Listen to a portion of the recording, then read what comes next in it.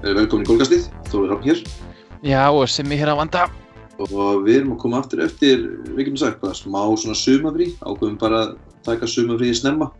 En við erum mætt hér aftur og með alveg stútfullan pakkan, getum við ekki sagt það sem ég?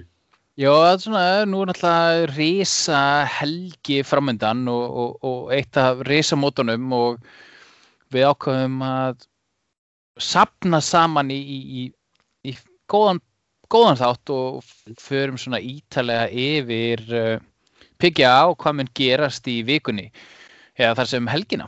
En þú varst eitthvað búin að skrifa niður upplýsingar það var nú fyrsta mótið, stóra mótið á Íslandi var síðustu helgi og spilað í Mosó.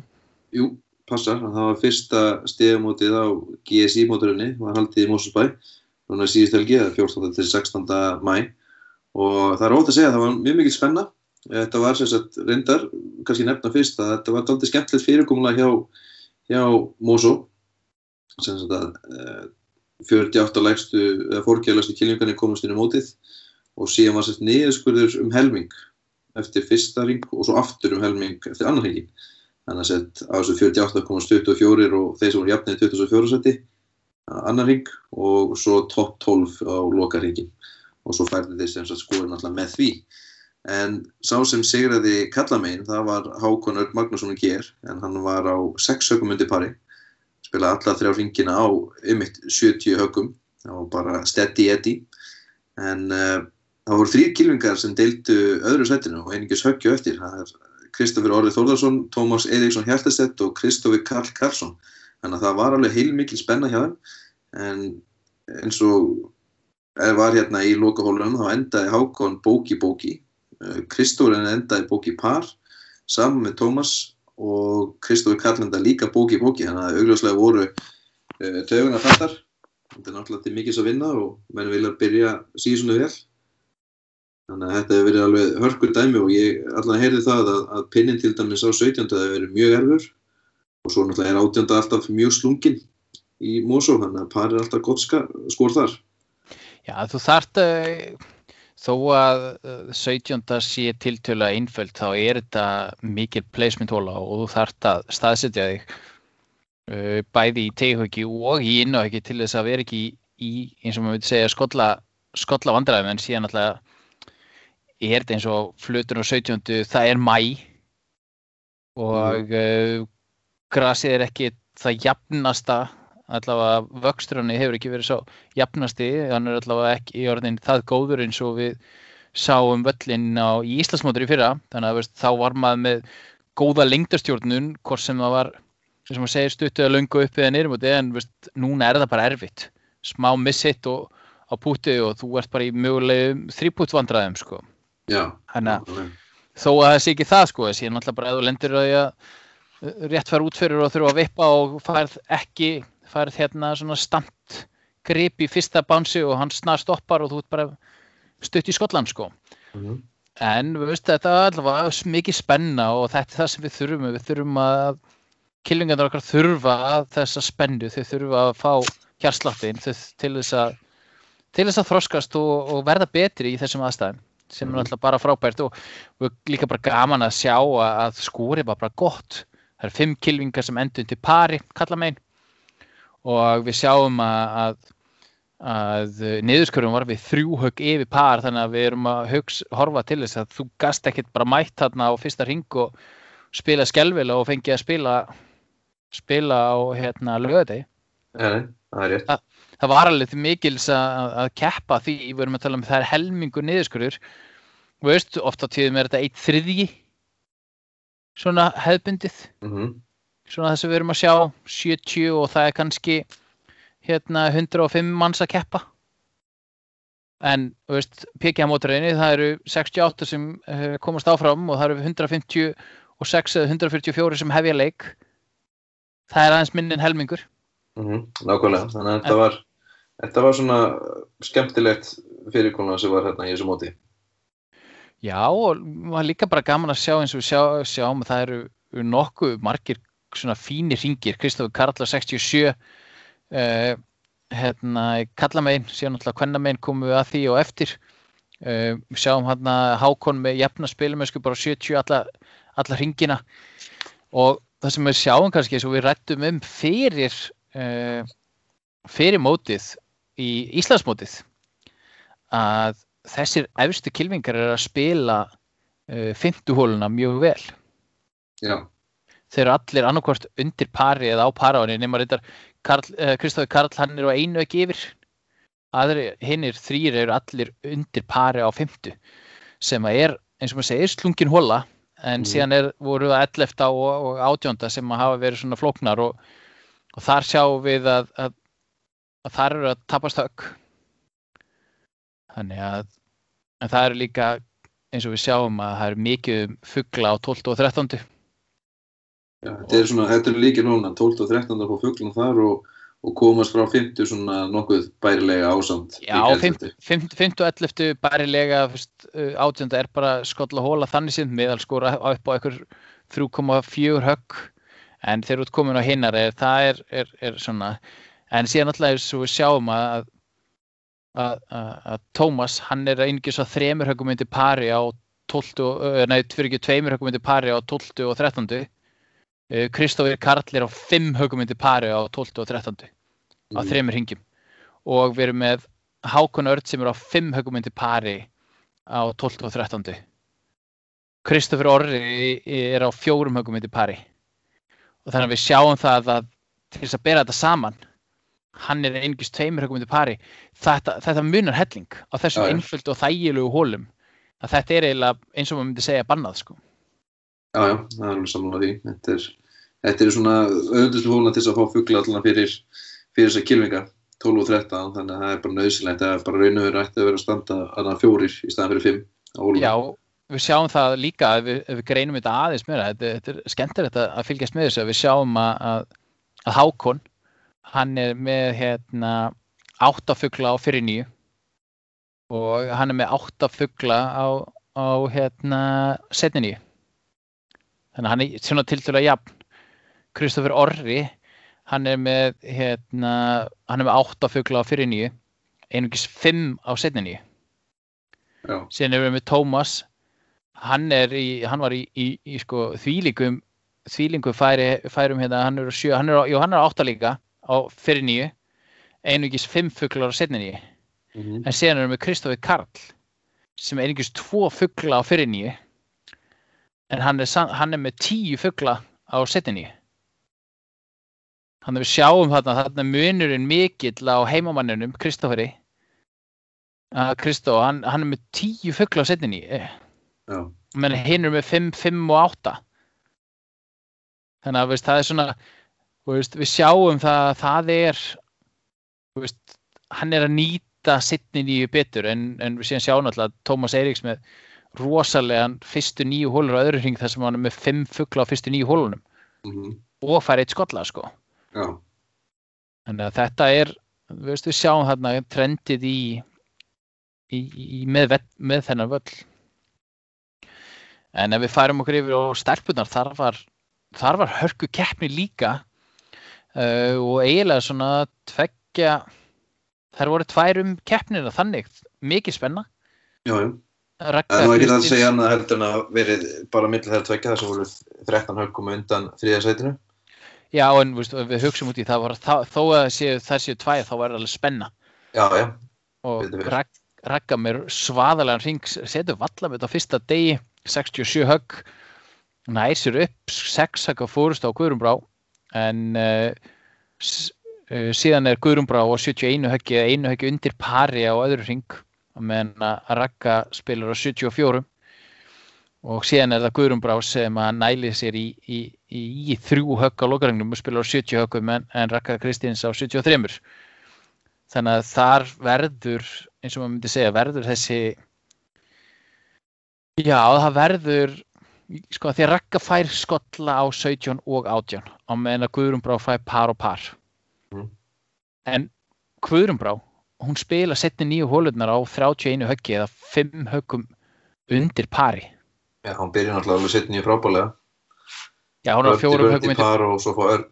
Já, en á móti sjáum við að sko að það verður þessi, eins og maður myndi segja, Ragga átti, það 8 högga munur að á þeim fyrir sko seinni 9.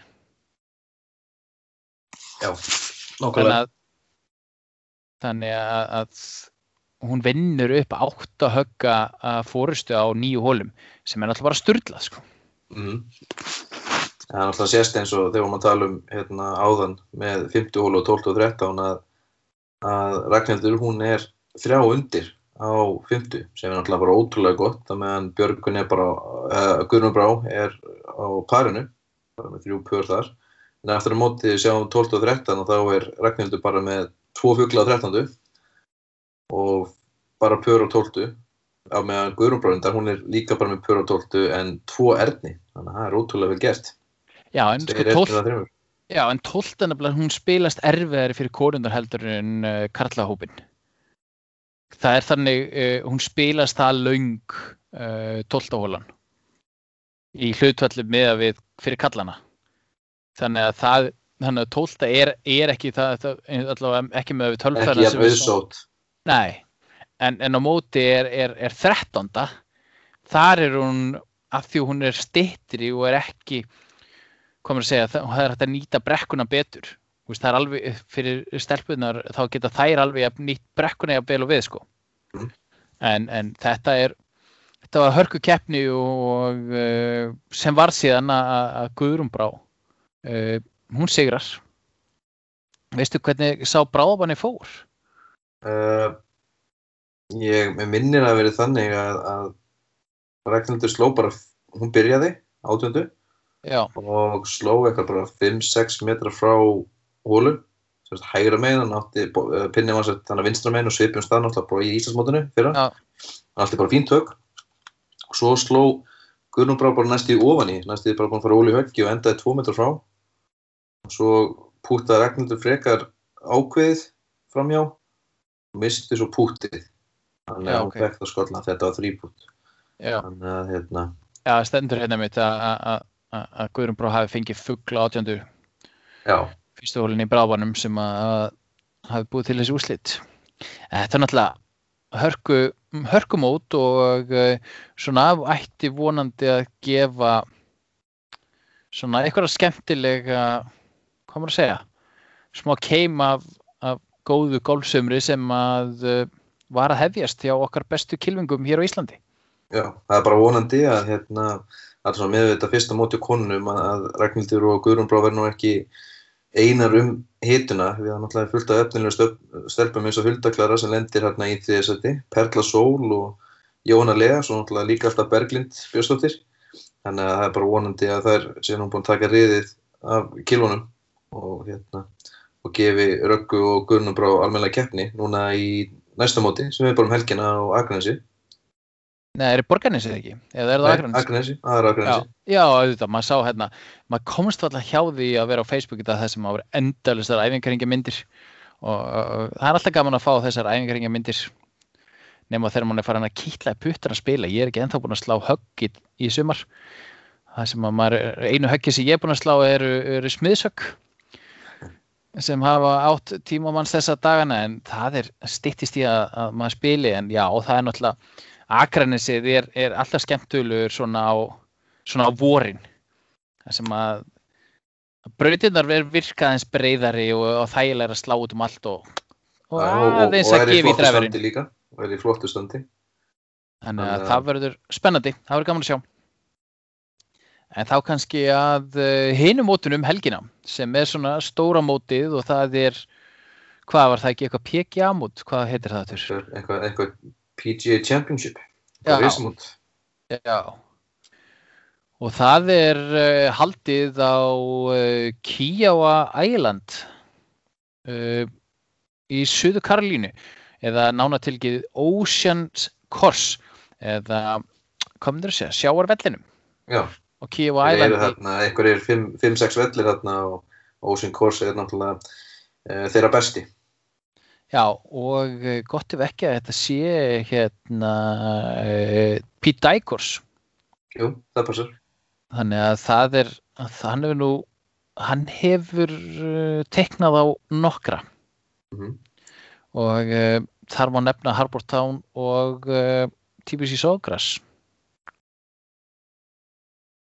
Ekki slæmt resume sem hann með hann á baku sig hjá dæjarunum. Nei, og það er bara leiðilegt að við förum að tellja upp einhverja fleiri, sko. Af því að þá fær maður að muna hvað golfvelli mann langar til þess að spila. En já, þetta mót verður skemmtilegt og það eru svona ýmsir hlutir sem að þarf að nefna þetta mót. Þar sem að þetta mót verður lengsti völlur sem spilaður hefur verið í risamóti. Það er svona það sem að Hvorki meira né minna. Já, það sem mikið hefur verið rætt og það sem má kannski nefna líka er að hann verður 7.876 yardar. Sko, af því að við förum við aðeins yfir í reiknivélina, af því að þetta eru 7.876 yardar og ef við reiknum metran út frá því, hérna gamla starffræðin er 10%, en við ætlum að gera þetta alvöru núna og við ætlum að fara alfarið eftir öllum reikningsreglum og hérna sjáum hérna 7.876 sem 0,914 þá erum við að tala um 7.198 metrar að lengd. Hvorki meira né minna. Við erum að tala um það lengsti golfvöllur í Íslandi er rétt 6.070 metrar eða eitthvað. Rétt undir 6.100. Akureyri að fara í lengsta völlin ef ég man rétt. Eftir að þeir að lengja 2 brautir í ár. En horfum á þetta. Ef við tökum lengsta völl í Íslandi og við deilum þessu niður, þá þarf að lengja hverja einustu braut 61 meter. Það var gaman að sjá það gerast. Það var gaman að sjá það gerast hérna á Íslandi. 61 meter af öftustu teigum til þess að ná þessari vegalengd. Við erum að tala um 61 meter á hverju einustu holu. Fyrstu, annari, þriðju, fjórðu, fimmtu, sjöttu, bara hverju einustu holu. 60 metra, aftur á bak, let's go. Þá ertu komið með lengdina sem að þessi völlur er. Það var gaman hérna sem að spila til dæmis GKG. Allir afturstu teiguna var 60 metra fyrir aftan þann sem er núverandi aftastur. Sko, við höfum bara tekið svona smá keppni þegar við höfum, svona hálfgert leiki okkur aðeins, því mann það voru fyrir þónungum árum síðan, þá spiluðum við nokkrar holur mjög langar. Og þá lengdu við völlin nokkur hundruð metra og þá til dæmis var spiluðu við að fyrstu á mýrinni inn á fyrstu. Lengdum hana 50 metra, eða 60 metra, sko. Og þá vorum við með driver og við rétt rifum inn að sko brekku. Spiluðum þriðju þannig að við slóum teighöggi fyrir framan aðra. Skilur, aðra flötina. Já. Þannig að þú varst bara með driver 3-3 og varst valla komin upp að brekkunni. Og hérna, og minnir að við höfum tekið sko 5. af 4. teig. Þar við slóum bara 4. og sér slóum við 5. teig og skilur við það niður. Bara, já, nákvæmlega. Já. Þannig að þá var hún orðin mjög löng. Og það var, ég man eftir vandræðin sem við lentum í því að þetta er hægt að gera þegar það eru fáir á vellinum og þá var hugmynd að spila 12. af 11. teig. Já, það hefði verið sem síðan, það hefði verið töff hóla. Já, sem síðan bættist við sko hvítitegurinn á 12. mun aftar. Við vorum að gera þetta þegar það var ekki einu sinni búið að teikna. Við erum að tala um þetta 2011 eða eitthvað sem við erum að þessu og þá var ekki, þessi teigur kom sko 2013. Hvítitegurinn á 12 sem er hérna fyrir aftan göngustíginn sko. En svona höfum við spilað nokkrar holur og 14. spilað, veist, og þannig var til dæmis Hvítiteigur á 16. til að við höfum spilað 16. hóluna ofan af 13. bara nokkru sinnum og leikið okkur sem að eins og við segjum, sko, þar var til dæmis 17. hólan með mjög skemmtilegum stað. Hann var spilað af gula tegnum á eða 54 tegnum á þriðju. Ok, það er nú verið helviti erfitt að hitta 210 metrar inn á pinku upp hans litla flöt. Það stóð alltaf til að Hvítiteigurinn væri þar, sko. En þetta eru 66 metrar ef við ætlum að bera saman lengstu völl á Íslandi við Kiowa og þetta er eitthvað sem ég held að flestir kylfingar ættu eitthvað tímann að prófa. Þá er ég náttúrulega í aðstæðum sem það er hægt. Eins og við segjum, það er ekki hægt að gera þetta þegar það eru aðrir kylfingar á vellinum. Þetta er eitthvað sem gerist líku við á nóttu til. Já, mið-september. Eitthvað svona líku við. Já, þetta er svona þegar það eru fáir á vellinum og þú getur spilað eiginlega og eins og staðan í dag það er mikið spilað og líkurnar á að þú getur gert þetta eru einungis að þú byrja að spila klukkan 1 eða eitthvað. En þetta er náttúrulega sturluð lengd og verður bara gaman að fylgjast með hvernig kylfingar takast á við þetta því að þetta er ótrúlega góð, hvað maður að segja, hann er rosalega langur. Þetta er ekkit eðlilega langt.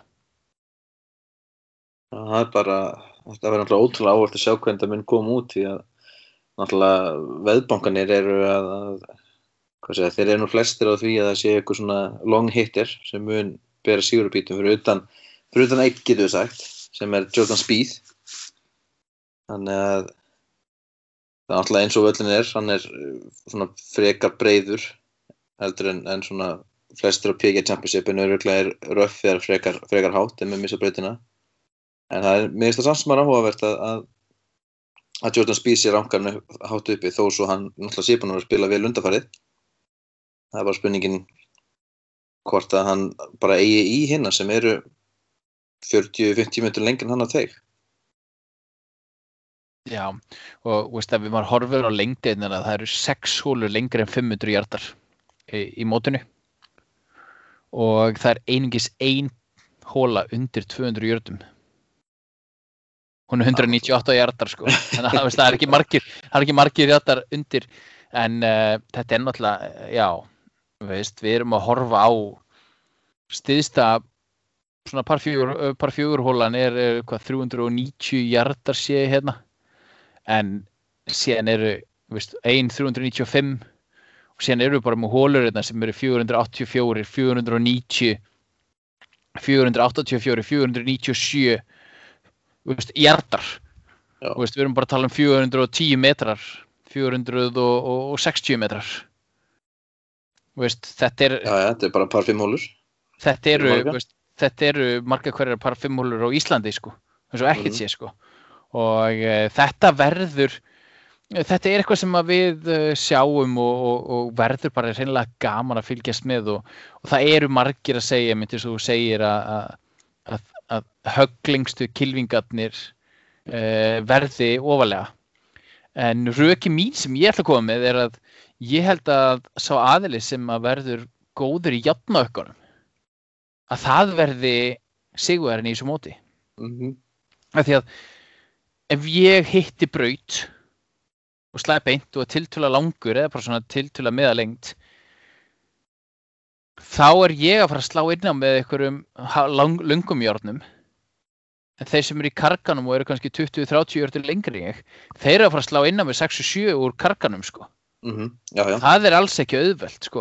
Og sérstaklega þegar, maður er búinn að fylgjast með svona umfjöllunum mótið á erlendum miðlunum og annað, að það er bara slegið niður í brautarlengd í kringu flatinu þannig að boltinn er að fara að rúlla 5, 10, 15 metra frá flötinni næstu í hvert einasta skipti. Ef þú hittir ekki flötina þá ertu ekki að fara að stoppa 2 metra frá flöt og bara með eitthvað easy peasy vipp, sko. Nei, þetta er alltaf eitthvað svona rosalega mikið svona lúmst up and down, þannig að það mun líka mæða mikið af þeim sem hvað segja, í þessu Já, sko, komast, ná stuttispilið, bara parinu. já, sko, leið og byrjar að hitta flatir. Við vitum það að það, veist, að þessari vegalengd, þar sem að innahöggin verða þetta langt frá, þá sjáum við mikið að púttum í kringum, veist, þessi 20 til 30 fet. Og ég veit ekki hvort að Sagan sé að toga Spieth inn í þessa umræðu af því að hann var náttúrulega á sínum tíma langbesti pútur hann á 20 til 25 fetum, sko. Já. Þannig að spurning hvort að Sagan sé að toga hann inn í þetta eða hvort að þetta sé bara því að hann sé búin að spila vel undanfarið. Það svona, veist, eitthvað sem verður að skoða og náttúrulega líka að veðbankar sé að setja Rory McIlroy. Ef maður skoða bara eins og staðan nákvæmlega núna þá varðandi veðmála sko betsin, hvar var ég með þetta hérna, að þá var Rory McIlroy efstur. Já, sem bara mjög furðulegt. Þó svo náttúrulega var að sigra daginn, en samt sem áður hann ekki eins og sé búin að vera í einhverju blússandi formi. Já, við getum ekki bara sagt að þó sért í blússandi formi og allt þetta og gerir vel og bingo bango og ekkert vesen, sko. Þetta ekki þannig, sko. Veist, hann búin að vera ströggla með dræfirinn. Hann fattaði það að hann byrjar að slá púsfeitið sitt eða svona kontrólaða feitið, þá byrjar hann að slá betur. Hann áður til að doppelkrossa. Og það gæti alveg verið erfitt í svona velli þar sem þú ert að gefa aðeins í dræfirinn svona ósjálfrátt. Þú ert að lenda, kemur á tegin á hóli sem 498 jardar. Og þetta ekki einu sinni lengsta bara 4 hólun á vellinum. Já. Ert ekki sjálfkrafa að fara svona að setja aðeins nokkra svona smá í teghugið. Ég held það, sko. Þannig að þetta svona verður athyglisvert og hérna, já, þetta verður svona eins og maður segir, þetta verður skemmtilegt. En þá kannski ef við myndum segja hvað svona það helsta sem að veist, eins og þú myndir segja, þú varst að tala um long hitters, ert þú að sjá einhverja, ert þú að fara að sjá Jordan Spieth klára Grand Slam með því að sigra á þessu móti? Ég nú ekki miklu trú á hann í því. Einhvern veginn tel ég að þessi völlu sé bara of langur fyrir hann. Svo miðað við veðurspána þá hún alveg ágætt og hann á séns ef hann bara mun slá bara geggjuð högg og bara vera sem bara besta formi í slættinum. En einhvern veginn efast ég það. Ég held að verði einhver longhittari. Það kemur ekkert óvart ef til dæmis Bryson gæti alveg verið líklegur. Ég ekki mikið af því að Brooks og Epka muni gera eitthvað mikið þó svo að sé aldrei hægt einhvern veginn að taka hann úr jöfnunni við hans fyrir afrek. Og svo náttúrulega myndi ég segja John Rahm og Dustin Johnson séu alveg líka mjög líklegir til afreka. Svona af þessum svona lengstu hitturum. Já. Ég nefnilega held að þetta verði mjög svona keppni þessara nafntoguðu einstaklinga. Ég held að við séum ekkert að fara að sjá neitt kylfing sem að við erum ekkert að veist, Garrick Higgo frá European Tour, hann ekkert að fara að fljúga hérna upp og fara að sigra þetta mót, sko. Bara því miður, sko. Þannig að þetta eitthvað sem að þetta mót sem að verður eitthvað af þessum stóru og það svona það sem maður horfir til. Það verða 10.000 manns sem eru verða á vellinum á hverjum og það svona eins og við höfum sagt að hvað gerðist leið og við fengum alveg áhorfendur. Hvað gerðist? Já, bara allt miklu skemmtilega. Já, og Rory McIlroy mætti, sko. Já. Stóru nöfnin mættu, sko. Þú veist, þegar að, þetta alveg eins og við vorum talað í eins og við myndum segja, sko, í fótboltanum þá búið að tala að, sko, það verra fyrir góðu liðin að spila illa með áhorfendur. Ég held að þetta sé sko miklu betra fyrir svona lærri rankaða kylfinga að það séu engir áhorfendur. Já, gersamlega. Það er betra fyrir stórunöfnin að það séu margir áhorfendur. Já, það þeir hegnast mér meira á því þeir náttúrulega vanir þessu dæmi og ég man ekki alveg hver það var sem ég voru ekki þar eins og með Harris English þegar hann var að taka sin fyrstu skref á túrnum og hann fær bara fínt að vera svona þú veist bak við tjöldin og var að gera vel og svo þegar náttúrulega var hann búinn að vinna eitthvað 2 mót og þá spilaði hann með hann ekki Rory og einhverjum öðrum og þá var hann í svona feature group og þá náttúrulega fullt af fólki og þá fór hann bara á taugum sko. Já, þetta er náttúrulega þekkt á þessum mótum þó svo að það séu sko 2500 manns á vellinum. Þá er stór hluti af þeim að fara að fylgjast með stóru nöfnunum sko. Þannig að ef þú ert komin í 10.000 manns þá verður bara liggur við alveg að pakkað og þegar eru 5.000 manns með stóra því að þú getur bara ekki fyllt hólurnar sem að stóru featured groups aðilarnir eru. Já.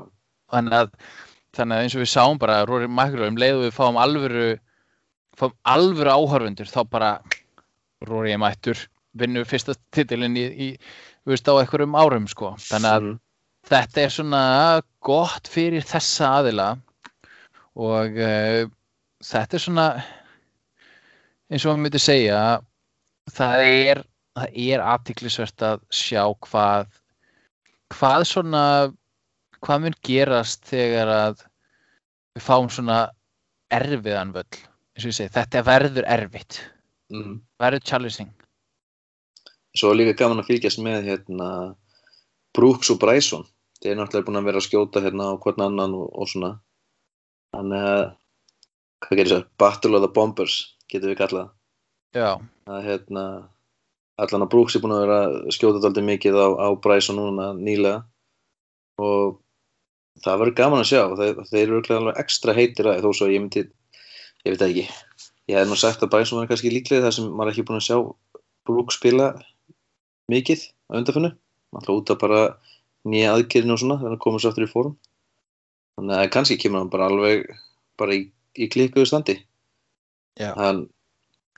En hvernig eru þeir nokkuð að spila saman í Já, nú eru teiktímanir komu út núna í fyrradag og ég sá að það var rosalegt hol á með Thomas, ef ég maður rétt. Það var hörku rásópur, hérna er komið af nokkrir svona, það er ekkert rosalega margir nottugar einstaklingar sem að hefja leik hann morguninn. En við erum með Fanta 744. Þetta er alvöru ráshópur. John Daly, Jimmy Walker og Jason Dufner. Þetta er alvöru ráshópur. Síðan erum við 806, Henrik Stenson, Danny Willett og Bubba. Ef við færum okkur niður á svona þessi stærri nöfn Hérna er Ricky Fowler, Adam Scott og Tyrrell Hatton. Okay. Ricky Fowler náttúrulega að spila á svo kallari extras exemption í þessu móti. Var ekki búinn að næla sér í keppnisrétt í mótinu en fær að taka þátt bara svona fyrir að vera hann sjálfur og hafa gert ágætt hluti. En hérna byrja rásóparnir Lee Westwood, Victor Hovland og Alexander Schauffele, Rory McIlroy, Justin Thomas og Brooks Koepka. Já. Og það er gaman að segja frá því að veistu hver mun vera að dræfa á eftir þessum rásóp? Það er Bryson.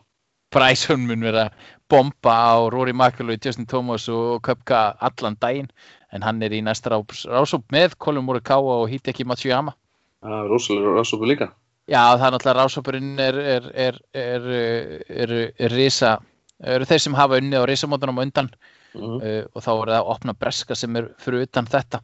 Hideki sigraði náttúrulega á Masters. Collin Morikawa er að verja titilin sinna á PGA Championship og síðan er það Bryson með US Open. Þannig að það er svona þessi rásópur þannig að þetta er eins og myndi segja, þetta verður spennandi og skemmtilegt.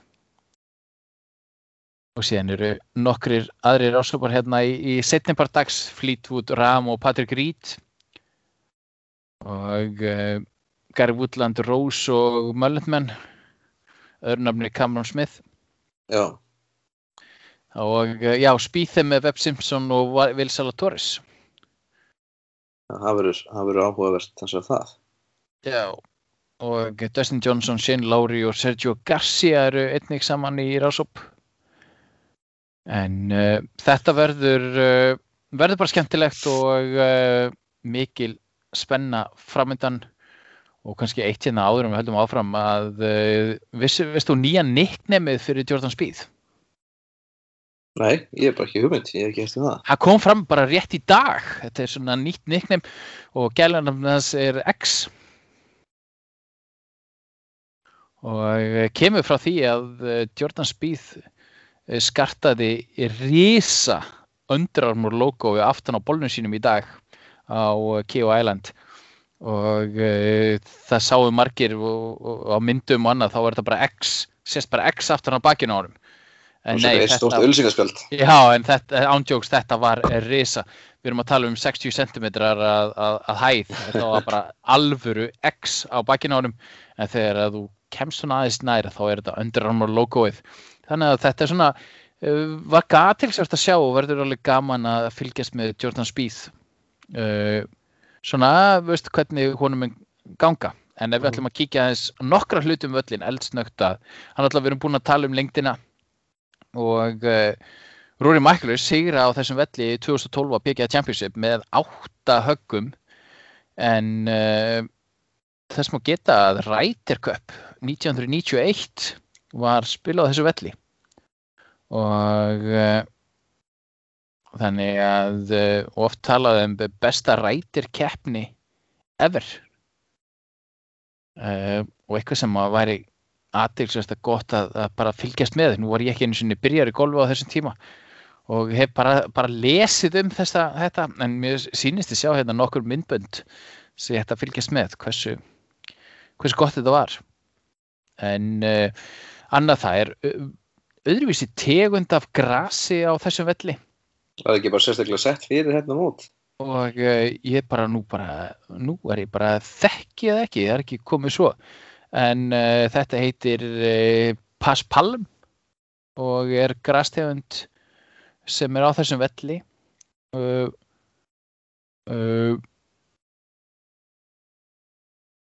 Þú veist, þetta er svona aðeins öðruvísi heldur en önnur aðra grastegundir og þetta er frekar stamt gras. Alltaf völlin ekki það langur en þið þurfa hann í gras, stoppa boltan. Já. En það er svona eins og maður myndi segja, það verður gaman að fylgjast með þessu, sjá hvort að þetta hafi einhver áhrif. En við tölum að Rory McIlroy hafi sigrað þarna 2012. Það var David Lynn frá Englandi sem var í öðru sæti og lítið hefur heyrst til hans síðan þá. Já, hann tók bara þarna sitt hástökk þarna og svo bara ákvað hann að hverfa. Sína $865,000 og já, spilaði einhverjum risamótum eftir þetta en lítið annað. En síðan er það síðasta það sem talað svona hræðilega hólana á þessum velli. 17. hólan, par 3 hóla, einhverjir 200 metrar að lengd og nóg af vatni og nóg af vandræðum. Þannig að það verður athyglisvert að sjá þegar að nærdregur að, eins og myndi segja, í áttina að helginni. Já, ef það byrjar að gusta þá verður þetta alveg svakaleg hóla. Já. En síðan er eitthvað sem við tölum með bara í podcasti hjá okkur í febrúar og var nú alveg gaman fyrir hlustendur að fara að kíkja á það en það er ný regla í þessu móti. Hvað finnst þér það? Að PGA er búið að leyfa í rangefinder eða lengdarmæla. Í þessu móti verða lengdamælar leyfðir. Sko þegar kemur að PGA túrnum og eins og European Tour og bara allir þessu stærstu túrum að vallavísanir sem þeir eru að fá kylfingarnir eru svo rosalega ítalegir. Ég bara skil ekki meininguna með því að vera með svona kíki. Satt best að segja. Það bara gerur ekki nefnum bara að hægja á leik því að þú ert með allar upplýsingar á þessu vallavísi. Eins og segi, það er mjög ítalegt. Þannig að það er miklu betra allan svo frá mínu sjónarhorni að nota vallavísin og bara sleppa þessum kíki sko. Já, og það sem þetta var sett inn og með við greinar sem að lesa er að markmiðið með þessu var að reyna að flýta leik. Og núna í aðdraganda þessa móts þá hafa kylfingarnir komið og sagt þetta er ekki að fara að flýta leik sko. Þetta er að fara að hægja á leik. Kylfingar eru að fara að nota þetta endalaust. Kylfingar munu ennþá skrefa skrefa og athuga lengtir og síðan að taka upp kíkinn til þess að vera vissum að allir hlutinni séu réttir sko. En þetta verður gaman að fylgjast með þessu og kannski maður fái bara svona tilfinningu sem maður sé að horfa á háskólamóti í golfið þar sem maður eru lengdamælir eru bara leyfðir en þess máli geta er að sumir af kylfingunum sem eru að fara 10 upp í vikunni þeir hefur ekki einu svona hugmynd um þetta. Þetta var gefið út í febrúar og hafði greinilega farið framhjá ýmsum kylfingunni og hann bara hafði ekki hugmynd um það og Tony Finau, hann bara hafði ekki hugmynd um það vissi ekki neitt þannig að það er svona eins og maður myndi segja það er eitthvað sem verður sérstakt og verður gaman að fylgjast með hvort að þetta verði hvort þetta verði skrítið og hvort þetta myndi flýta leik. Það er eitthvað sem við munum sjá bara þegar liðið tökur á mótið og eftir mótið. Já, það verður skrítið að sjá hérna ef við sjáum Jordan Spieth bara á 15. og vera að henda einhver kíki þarna. Það er dálítið svona skrítið. Maður myndi kannski halda að það myndi gerast á æfingarhring. Kannski þetta fá eitthvað svona auka lengdir sem til endur á mjög ólíklegt en við munum bara sjá hversu mikið þetta verður notað og þá kannski þetta komið til þess að vera. En eins og ég segi, ég held að þetta mun ekki eiga langt líf. Nei, þetta er bara test, þetta er bara að vera að prófa þetta í þessu móti og Tony Finau sagði, ég held ekki bara áfram að gera það sama og ég er vanur að gera. Þetta er náttúrulega ef þú ert úti í einhverju drasli, úti í einhverju staðar, þá mun þetta hjálpa og mögulega flýta leik þegar þú þarft ekki að labba 50 yarda eða eitthvað metra að telja í næsta.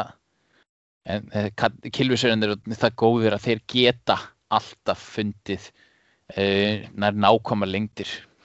Þannig að þetta verður gaman að fylgjast með. En svona rétt að lokum Dustin Johnson, nýjustu fréttir og spurður á blaðamanni fundi í dag hvaða pútt hann ætlaði að nota. Og hann, bara vera hann sjálfur, svaraði að púttir frá TaylorMade. Og blaðamaðurinn spurði aftur, býturu hvaða púttir? Bara, hann hafði ekki hugmynd um hvað hann heitir. Og hann veit það ekki, vissi það ekki. Sann ekki var bara silfraður eitthvað? Já, hann hafði ekki hugmynd um hvað pútturinn sem hann er að púta með heitir. En ef ég ætti nokkuð margar kúlur inn á bankabók og væri að spila golf og fá greitt fyrir það, þá væri mér alveg sama hvað kylfurnar mínar heita, svo framlega sem maður eru góðar, sko. Og líka fengi kannski smá cash fyrir að spila með þeim, sko. Það ætlaði hjálpar, en þetta er Dustin Johnson að vera Dustin Johnson og hann er alltaf skemmtilegur. En nú styttist í að fyrsta teguhauki verið slegið og í risamótunum þá höfum við alltaf tekið giskkeppni og ég vil ekki ræða hvernig síðasta giskkeppni fór. Ég get sagt að hann fór skelfilega fyrir þér. Já, fyrir mig, sko, þetta var skelfilegt. Ég var valla með kylfing sem komst ekki á niðurskurinn. En ég ætla að berjast tilbaka og ég held að ég rústi þér þessa vikuna. Okay. Og ég ætla að taka mig bara bestalega við að byrja og velja eitthvað sem að ég held að verði góður í þessu móti og ég ætla ekki að gera þau mistök að velja JT vinn minn. En ég ætla að taka augljósasta kostinn og Dustin Johnson. Þú mátt vera með mér í liði. Ok. Hvernig ætlað þú að velja? Ef við leifum þér að taka síðan næst. Sko, þetta er dálítið slungið, en ég ætla að taka aftur Sander Schöffel. Ég var líka með á Masters, byrjaði ekki neitt sérstaklega vel en svo kom hann ágætlega tilbaka, en ég ætla að taka Schöffelin. Hann algjör strækjur og þetta örugglega algjör strækjarsvöllur með við svona hvernig setup Já, þannig að þú ert með Scottie Scheffler í þitt fyrsta val. Af því ég ætla að taka Alexander Schöffel í ansans vesen. Jæja, herru, ég þá að hugsa um eitthvað annað. Herru, ég held að ég taki bara minn mann Rory. Já, þú ætlar Ég ætla bara að taka big, stórar 2 kanónur. Ég veit ég geti þetta fyrir mig. Ég held ég verði þarna. Rory og Dustin Johnson komið fyrir með mér í liði. Og býtu, ég ætla að giska á hvað þú ætlar að taka næst. Má ég giska? Já. Þú ætlar að taka Rahm. Það rétt þér. Ég vissi það. Ramaran. Það bara svoleiðis. Hann bara alltaf flottur og hann sýndi það bara Masters að þó svo hann var nýbúinn að eignast barn, hann spilaði samt ógeðslega vel síðasta daginn, var með lægsta hringinn og þó svo það sé náttúrulega langt síðan en hann getur alltaf kveikt á sér þarna í þessu stórmótum, spilaði alltaf bara vel. Mér líður eins og við séum bara með upptöku á þessum mót að segja þetta sko. Já. Jon Rahm, Schöffel, þetta er safe bet og þetta er góð bet. En síðan ákveðum við að við ætlum að taka eitthvað sem svona dark horse sem að væri neðarlega í þessu og ég er undrað með þetta val og það væri nú eitthvað ef að maður myndi sjá hvað maður að segja, sjá Sean McKeel fljúga þarna upp en ég ætla ekki að velja Sean McKeel. En ég held að ég fari í, hvað hann? Ég reyna að finna nafnið hans hérna. Ég ætla, hvað það? Því að við verðum að hafa þetta, að hann hann. Ég ætla að fara í Lando Griffin. Landoinn, hún fer svona neðarlega? Já, ég vill að þetta sé allavega yfir 150 í líkum á betti. 150 plus, þannig að þú mátt ekki taka Fowlerinn, ekki English, ekki Westwood og ekki Bob McIntyre. Þú verður að fara neðar fyrir 150 í líkum 1.150 í betting stuðli. Já, Hvað tekur? Ég ætla að taka einn alveg rosalega. Það bara að hann hefur skattað svo rosalega flottir prófælmynd í fíldinu fyrir PGA Championshipið. Það Joel Dahmen. Joel Dahmen. Já, ég held að sé ennþá jafna sig sko eftir Mexiko sigurinn sko. Hann það var alveg geggjað. Já, hann myndi nú að gera eitthvað rósi þarna. Því hann slæði nú ekkert sérstaklega þessu völlur nú hendur honum ekki vel. En það verður bara gaman að sjá hvernig hann kemur út úr því. Já, það verður gaman að sjá þannig að þetta ég með Dustin Johnson, Rory McIlroy og Lando Griffin og þú ert með Alexander Schöffel, Jon Rahm og Joel Dahmen. Þetta gott við ekki að líkurnar eru með mér í þessa vikuna. En ég maður hugsa með sem að hann hitt að móti að spila með þessum þremur. Þetta var gott fórsón. Já. Jú. Það var nú alveg ágætt sko og ég og Rory myndum útkljá bráðabánan okkar loksins eftir að við fengum ekki að gera það 2004 eða hvað það var. En já, það var nú alveg gaman að spila með þeim og aðeins að sýna hvernig að slá í boltan, nákvæmlega. Og kenna þeim simmaregluna. Það er náttúrulega must að kunna simmaregluna. En ég held að þetta verði bara frábær vika og já, það er náttúrulega eins og maður myndi segja, þetta er náttúrulega bara allt í þráðbeinni á Stöð 2 Golf og útsendingin hefst á morgun á slaginu 5 og það verður spennandi frá fyrsta degi og við það er bara í beinni fyrir alltaf 5 næstu 4 daga, fimmtudag, föstudag, laugardag, sunnudag klukkan 5 á Stöð 2 Golf og íslenskir lýsendur alla 4 dagana.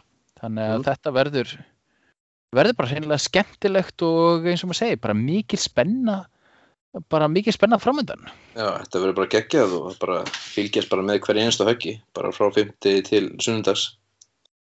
Já, og það verður svona eins og við myndum segja, þetta svona þegar fólk að koma heim og náttúrulega Eurovision á morgun og svona, það alveg gott að horfa bara á smá golf og losna við svona smá Eurovision stemmingu, en þetta náttúrulega bara eins og við segjum, þetta í beinni frá klukkan 5 til klukkan 11 næstu daga.